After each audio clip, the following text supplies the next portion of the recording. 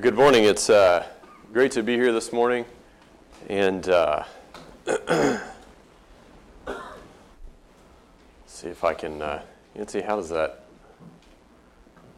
All right, he's got it under control. It's great to be here this morning. We are continuing our study on the story of the Bible, and the purpose of this series is to equip us with an effective tool to use when we are sharing our faith with others. And the past few lessons have covered a large span of time and history throughout the Old Testament. And these lessons have built on top of each other, and they have led up to where we find ourselves today on this timeline.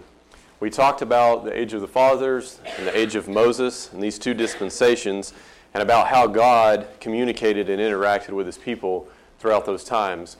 So the lesson last week, we concluded the age of Moses, and we begin today talking about the first part of the life of Jesus, and I'm happy to share some things with you about that.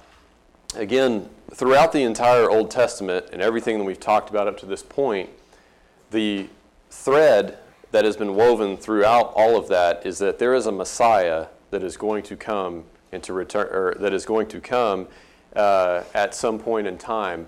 And again, we just concluded the age of Moses, and I'm happy to share some things with you this morning that are very interesting and thought-provoking about the life of Jesus.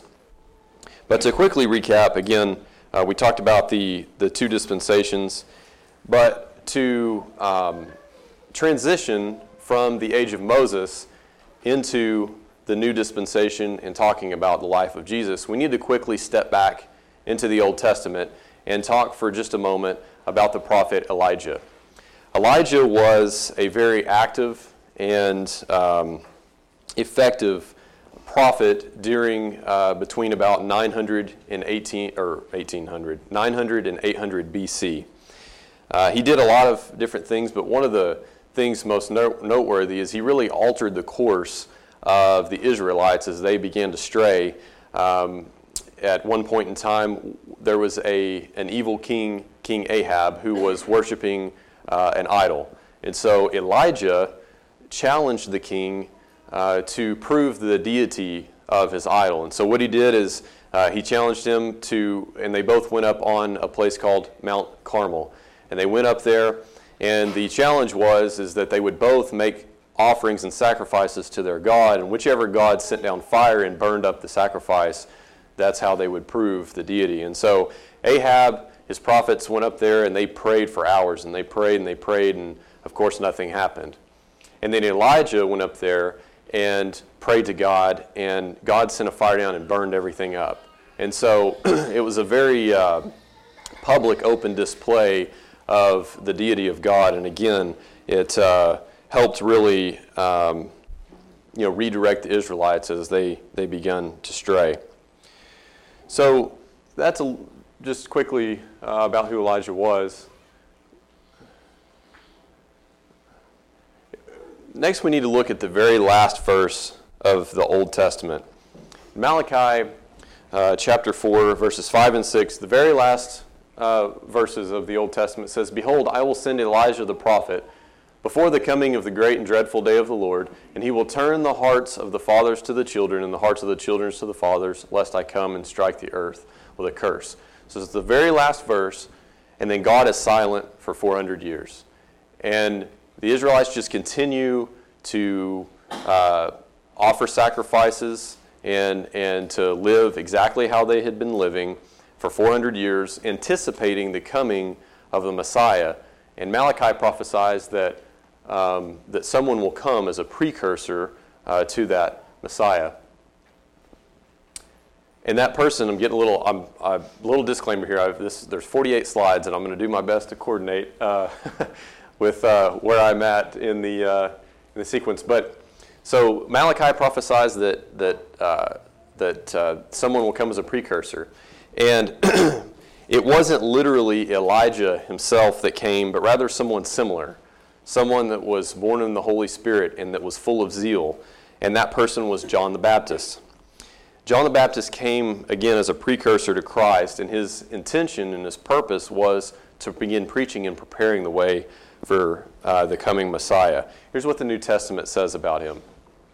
In Luke, the first chapter, verses 13 through 17, part of that is, and he says, "And he shall go before him in the spirit and the power of Elijah, and turn the hearts of the fathers to the children."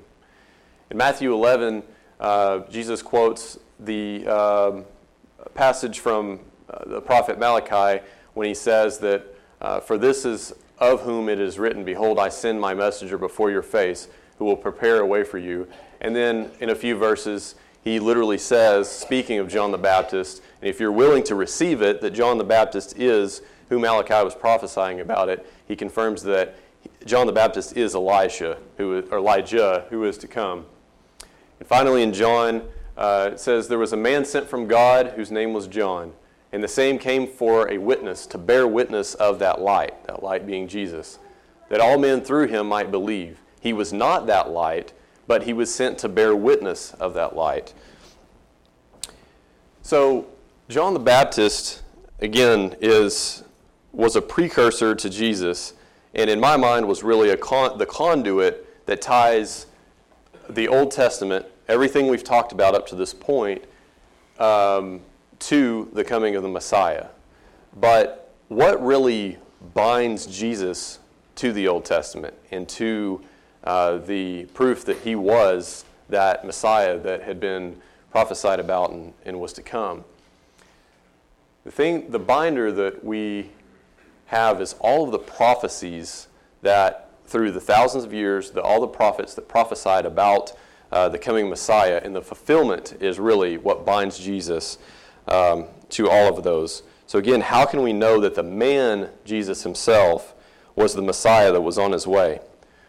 There were over 300 prophecies about the coming Messiah, and again, the fulfillment of those was the only true litmus test to qualify that Jesus was the Son of God. So it's very important, and I'm going to do the absolute best job I can relating this to you, to understand the impossibility of any person who is not divinely inspired to fulfill all of these 300 prophecies as Jesus did. So to do that, I want to look at a few statistics and a few odds, and this stuff is very interesting to me. But let's forget about the prophecies for a second and talk about the lottery, the chances of winning the lottery, which we know are very, very great and very big. So the chances of winning the lottery, all of the things that I'm going to show you, these things are more likely to happen to you than for you to win the lottery. So you are more likely to get killed in a car accident on the way to buy a lottery ticket than you are to actually win the lottery. You're more likely to be murdered than you are to win the lottery. It's a real optimistic outlook on life. You're more likely to drown, specifically in a bathtub, than win the lottery. You're more likely to be killed by being left-handed and using a right-handed product incorrectly than winning the lottery. And finally, this one's pretty humorous to try to visualize it happening. You're more likely to be killed by a vending machine than you are to win the lottery. So this gives us a little bit of perspective. So what are the odds of winning the lottery? The odds that you'll win the Powerball lottery are 1 in 292 million. So all of the other things are more likely to happen. So it gives us a little bit of perspective. So Peter wrote that just a few verses before this. I want to go back because he says basically that, we'll read this first and then I'll back up. Peter says, and so we have the prophetic word confirmed. All these prophecies we've been talking about, Peter, who was there, says that these have been confirmed, which you will do well to heed as a light that shines in a dark place. The verses just before this, what Peter says is, he says, listen, we were not just following cunningly devised fables. This wasn't just some story. We were literally there, and we were witnesses to these prophecies in the fulfillment that Christ executed of these prophecies. So again, Jesus fulfilled over 300 of these prophecies, and let's just look at a few of them. First of all, it was prophesied that the Messiah would be born in Bethlehem. And so there's an estimated, don't know the accuracy of this number, but it's estimated that somewhere around 108 billion people have been born into the world. And of that, only no more than 50,000 of 108 billion were actually born in Bethlehem. So that really, from right out of the gate, one out of 300 prophecies really narrows the funnel down right out of the gate. And secondly, Jesus entered Jerusalem on a donkey. Bethlehem, there was a lot of poor people there. A lot of people couldn't afford a donkey. And Jerusalem wasn't really that far from Bethlehem. But let's just say out of 50,000 people ever born in Bethlehem, that 25,000 of them rode into Jerusalem on a donkey, as Jesus did. Next, Jesus was obviously crucified. And crucifixion was something that was only used, I read, for about 500 years during this period of time. And so out of the people born in Bethlehem that rode into Jerusalem on a donkey that were crucified really narrows it down, and I'm going to have to look at my numbers here because there were several numbers I was looking at.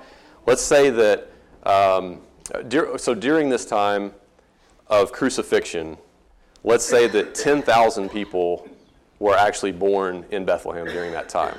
Okay, so that narrows it down.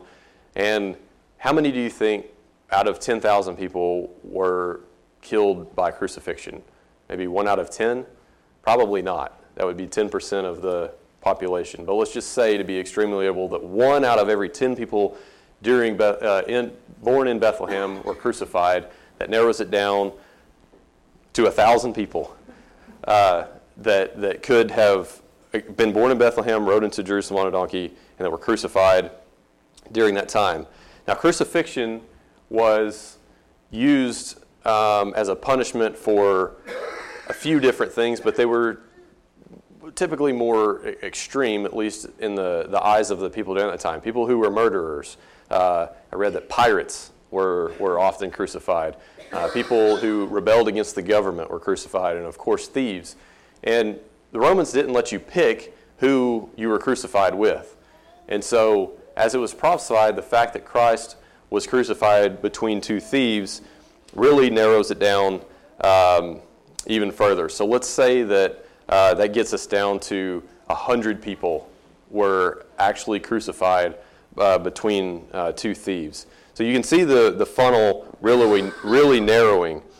And then it gets even narrower when we consider that Jesus was buried in a rich man's tomb. Crucifixion, again, was one of the... typically after these people who were crucified, their bodies were just thrown out into an open grave, right? They were just discarded, thrown into the trash, basically. But Jesus was buried in a rich man's tomb, as it had been prophesied that he would. And, to think about that, one of the things that the Romans crucified people for was if a slave rebelled against their master, they would crucify all of the slaves. Okay, so you got to think about all these people. They weren't burying slaves in rich man's tombs like Jesus was. So again, it further narrows down to, we could come up with about maybe 10 people out of 108 billion that fit just 5 of these prophecies out of over 300. Hopefully you're still with me. I know I'm throwing a lot of numbers and stuff here to illustrate this. So those are just 5. Now let's just consider 2 that, while those were rare, it would be extremely difficult for one person to have done all of those, and really narrows the number down. There's 2 here that were impossible.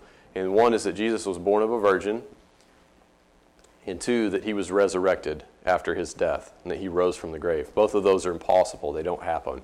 And so it further confirms the deity of Jesus and that he was exactly who he said he was.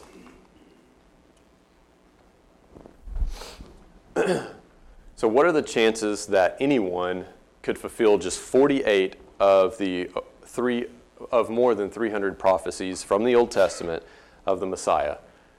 The chances are 1 in 10 to the 157th power. Now, the way that number is written doesn't mean a lot to me, other than If I try to punch that into a calculator, it's going to give me an error code, right? It's a big number.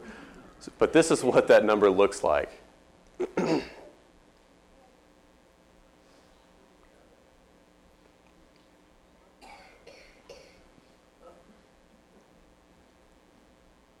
And it keeps going.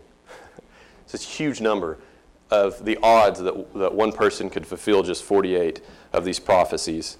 So I think it's very interesting, and it's very important to consider that because, it really binds Jesus to the Old Testament and proves that he was the Son of God. From Jesus' birth, the proof of his deity and that he was the Son of God was, from day one, what was made evident along the way. In Luke 2:11, it says, "For there was born to you this day in the city of David a Savior, who is Christ the Lord." This is an angel that appeared to the shepherds and told them about the birth of Christ so that they could go see for themselves.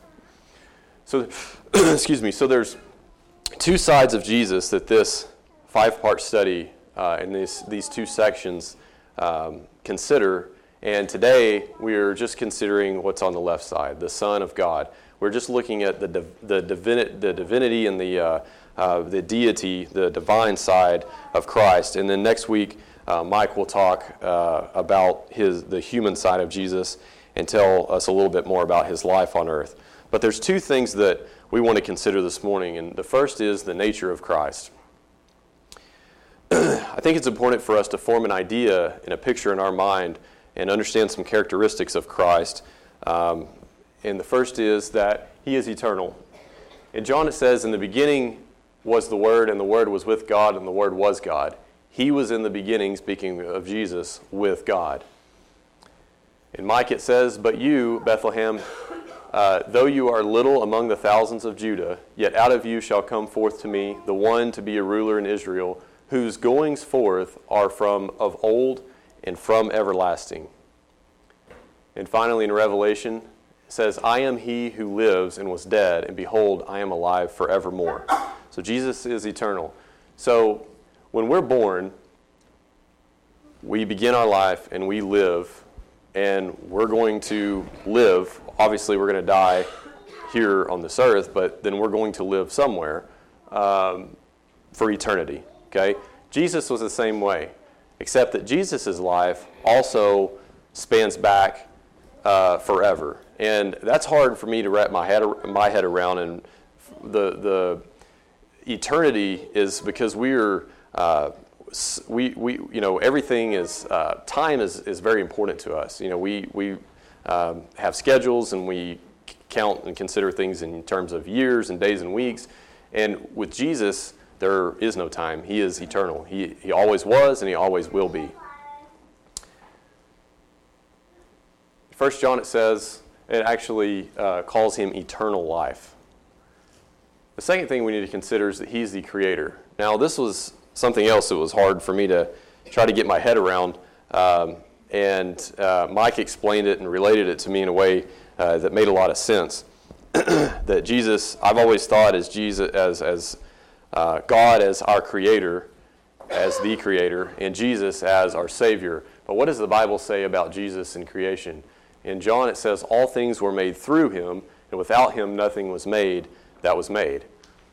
In Colossians it says, "For by him all things were created, that are in heaven and that are on earth, visible and invisible, whether thrones or dominions or principalities or powers, all things were created through him and for him." And so the way that Mike related this to me that made more sense is that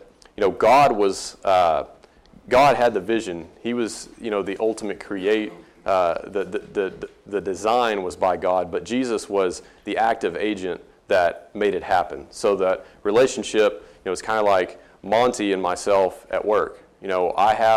We get a project, and I see the big picture, and I see what needs to happen.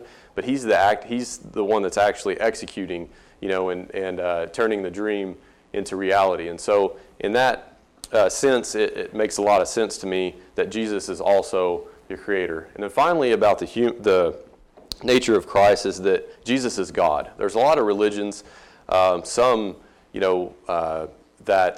many that don't view Jesus as the Son of God, but rather just a prophet or a good guy, and they don't They do not accept that he is the Son of God that he claimed. 1 Timothy, it says, without controversy, great is the mystery of godliness. God was manifested in the flesh, justified in the Spirit, seen by angels, preached among the Gentiles, believed on in the world, and received up in glory. In Hebrews, it says, but to the Son he says, your throne, O God, is forever and ever. The scepter of righteousness is the scepter of your kingdom. And finally in Matthew, it says, behold, the virgin shall be with child and bear a son, and they shall call his name Emmanuel, which is translated God with us. So let's talk about, just for a second, the mission of Christ. What did Christ come here to actually do? The first thing he did was he came to save the lost.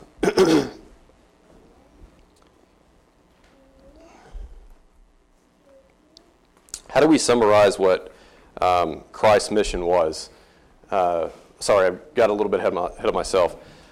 So the first thing he came to do was to save the lost. In Luke it says, for the Son of Man who has come to seek and to save that which is lost. And then in Matthew it says, for this is my blood of the new covenant, which is shed for many for the remission of sins. So how did Jesus, so we know that he came to save the lost, but how did he do it? Well, of course he preached and he performed miracles and he did all of that while he was on earth, but really ultimately what did he do? What he did was he brought a new covenant. In Hebrews, in 2 different parts of chapter 8, it says, but now he has obtained a more excellent ministry, insomuch as he is also a mediator of a better covenant. And a covenant is just an agreement, which was established on better promises, in that he says a new covenant, later in verse 13 it says, a new covenant, he has made the first obsolete. So what we're getting to here is that under the old covenant, there was all the sacrifices and the old law and the Jewish customs and everything that they did, but the new covenant that Christ brought nullifies the old one, and now there is a new one, which is the one that you and I live under today. Hebrews 9, it says, he is the mediator of the new covenant, by means of death, for where there is a testament, there must also of necessity be the death of the testator. For the testament is in force after men are dead, but since it has no power while the testator lives. And so what he's saying here is that the covenant or the agreement is only good and only became effect after Christ's death. So it's the same as if you and I have a will, which, by the way, Kyle, you and I should get together on. I need to do that. If I have a will, the will isn't really good for anything until after I die. And so the point here is that after Christ's death, the new covenant came into effect. So lastly, the thing that Christ's mission was centered on was that he built his church. In Hebrews 9 it says, and I also say to you that you are Peter, and on this rock I will build my church, and the gates of Hades shall not prevail against it. In Acts it says, and the Lord added to that church daily those who were being saved. So Christ, he wasn't here very long, but he was very intentional with his time, and he accomplished a lot, especially right at the end of his life. And so, relevant to our study, the last question is, would you like to be added to his church? And it's noteworthy that we've been going through this series and learning how to use this as a tool when sharing our faith. And so I just wanted to note that this isn't the point in the study where you're looking for a really hard commitment from the person that you're studying with, but rather let's consider the prophecies and the fulfillment of those prophecies, and consider the nature of Christ and his mission and what he came to accomplish, and look how great that is, and wouldn't you want to be a part of that, is essentially what we're asking. But my question to you today is a little more direct.